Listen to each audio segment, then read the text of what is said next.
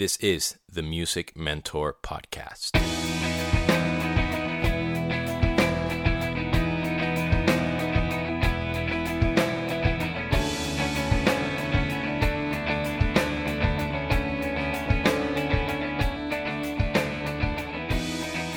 What is up, girls and boys, ladies and gentlemen? This is Demian, your host of the Music Mentor Podcast, and welcome to episode number 73. On today's episode, I want to talk to you all about what I call post-tour blues, or otherwise known as post-tour depression, but I just try not to say the D word too much. But before we get started, I would love to remind you that the Music Mentor Podcast is brought to you by Audible.com, the premier providers in digital audio books, with over 180,000 titles to choose from in any and every genre you can imagine.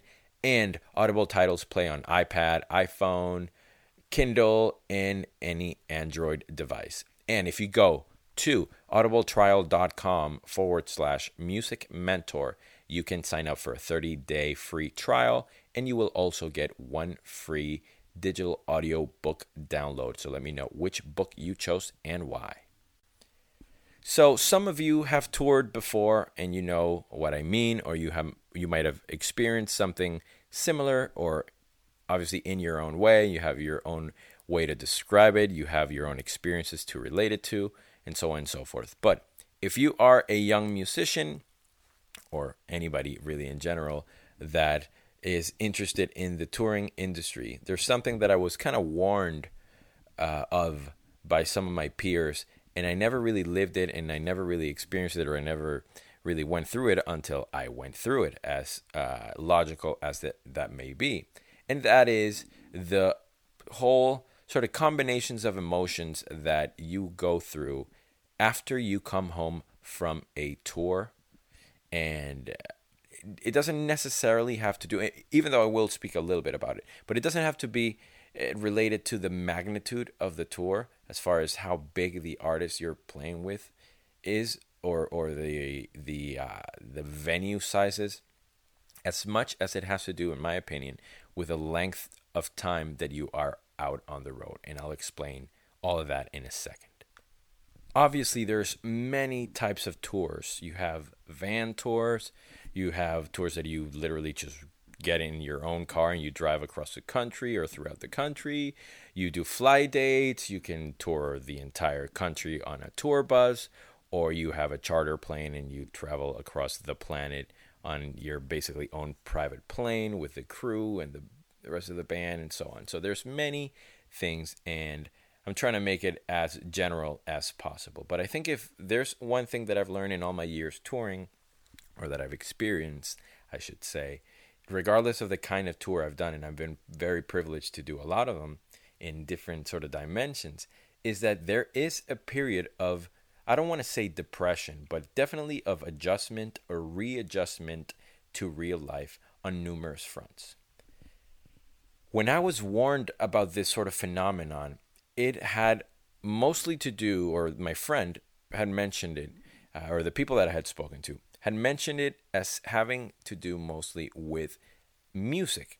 And by that I mean with the actual act of performing every night, or many nights a week, and all that came with it, as far as, again, the music aspect of it, or as closely related to the music as possible.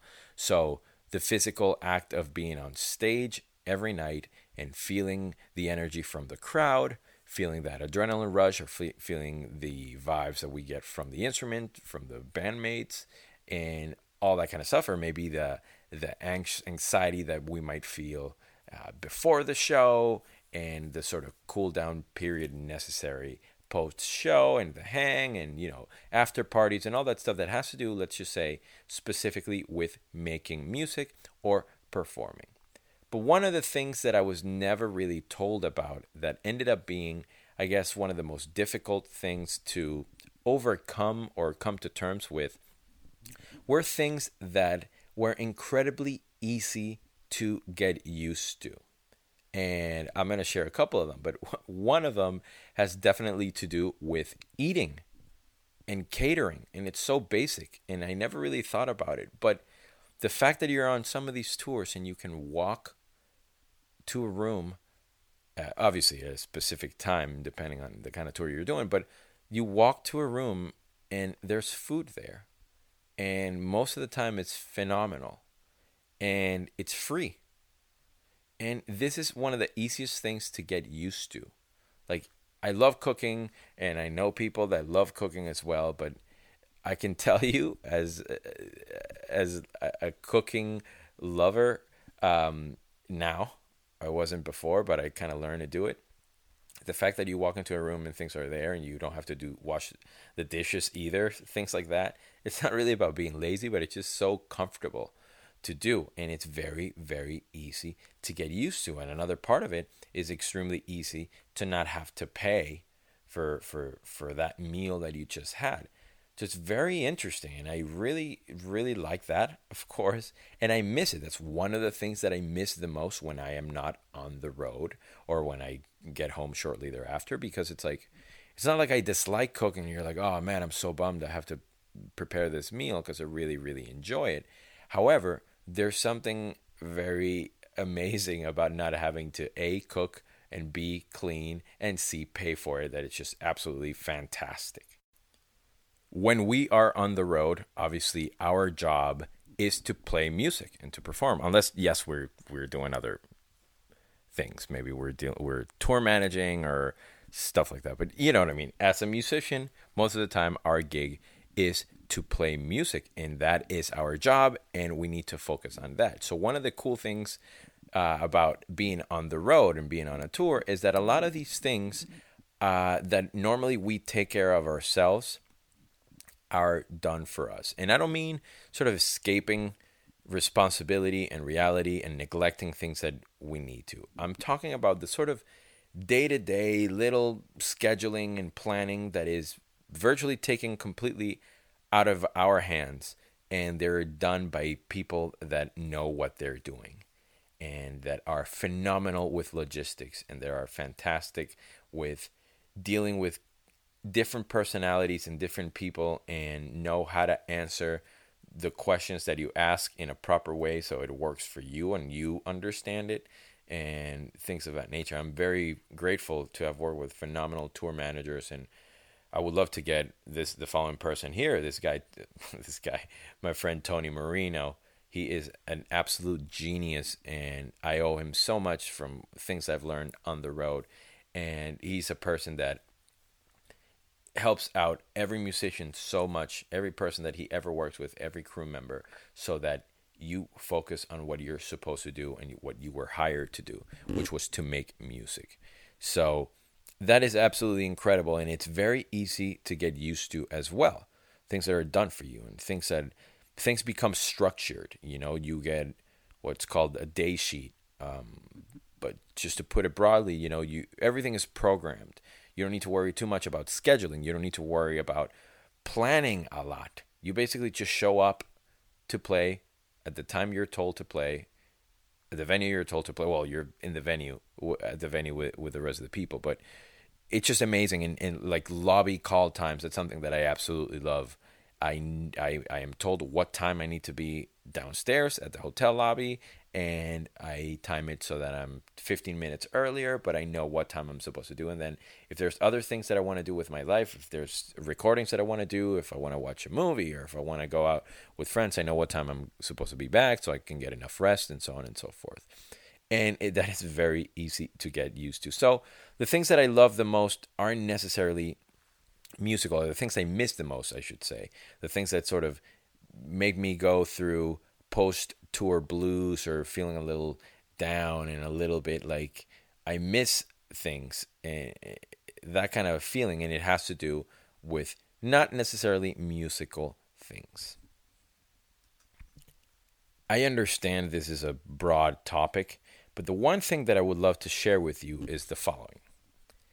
If you are going through any of this, if you're going through times where you feel a little bummed because A, what just happened is over, and you're getting used to reacquainting yourself with life, basically, and how that can affect your relationships, your interpersonal interactions with other people, getting a job, or getting back to your old gig, or whatever it was. There's many, many, many things to deal with. You also have to keep in mind that it's understandable that, the future makes you anxious, and not knowing if you're going to do another tour and all that other stuff. That's also a source of, let's just call it, anxiety. So the looking back, the looking forward, and being stuck in a sort of no man's land, no woman's land middle can be a little tricky. But again, what I would like to always, me, I always like to focus on the positive. So what I would like to end with is that if you have gone through, or you're going through a period where it's a little tough and you're not really sure what life has in store for you, and you miss being on the road, and you miss the interaction, you miss the crowd, you miss and all that other stuff. You need to learn and to value that and see it as, whatever it is you're feeling, as an indicator that you just went through an incredible experience. And what I said at the very beginning of the podcast, as far as like the length, like, to me, the longer the tour is, the easier it is, obviously, to get used to whatever the dimension of the tour is, and then going back might be a little tougher. So if it's a 2-week run, it's not that tough. But if you're on the road for 6-7 weeks, it might be tougher to overcome not living that way when you go back home. So in general, we must be grateful, as always, for every experience we've lived, and take it as an indicator, again, of having just been through a very beautiful process that you wouldn't feel what you feel right now if you hadn't gone through. Thank you so much for listening. This was the Music Mentor Podcast.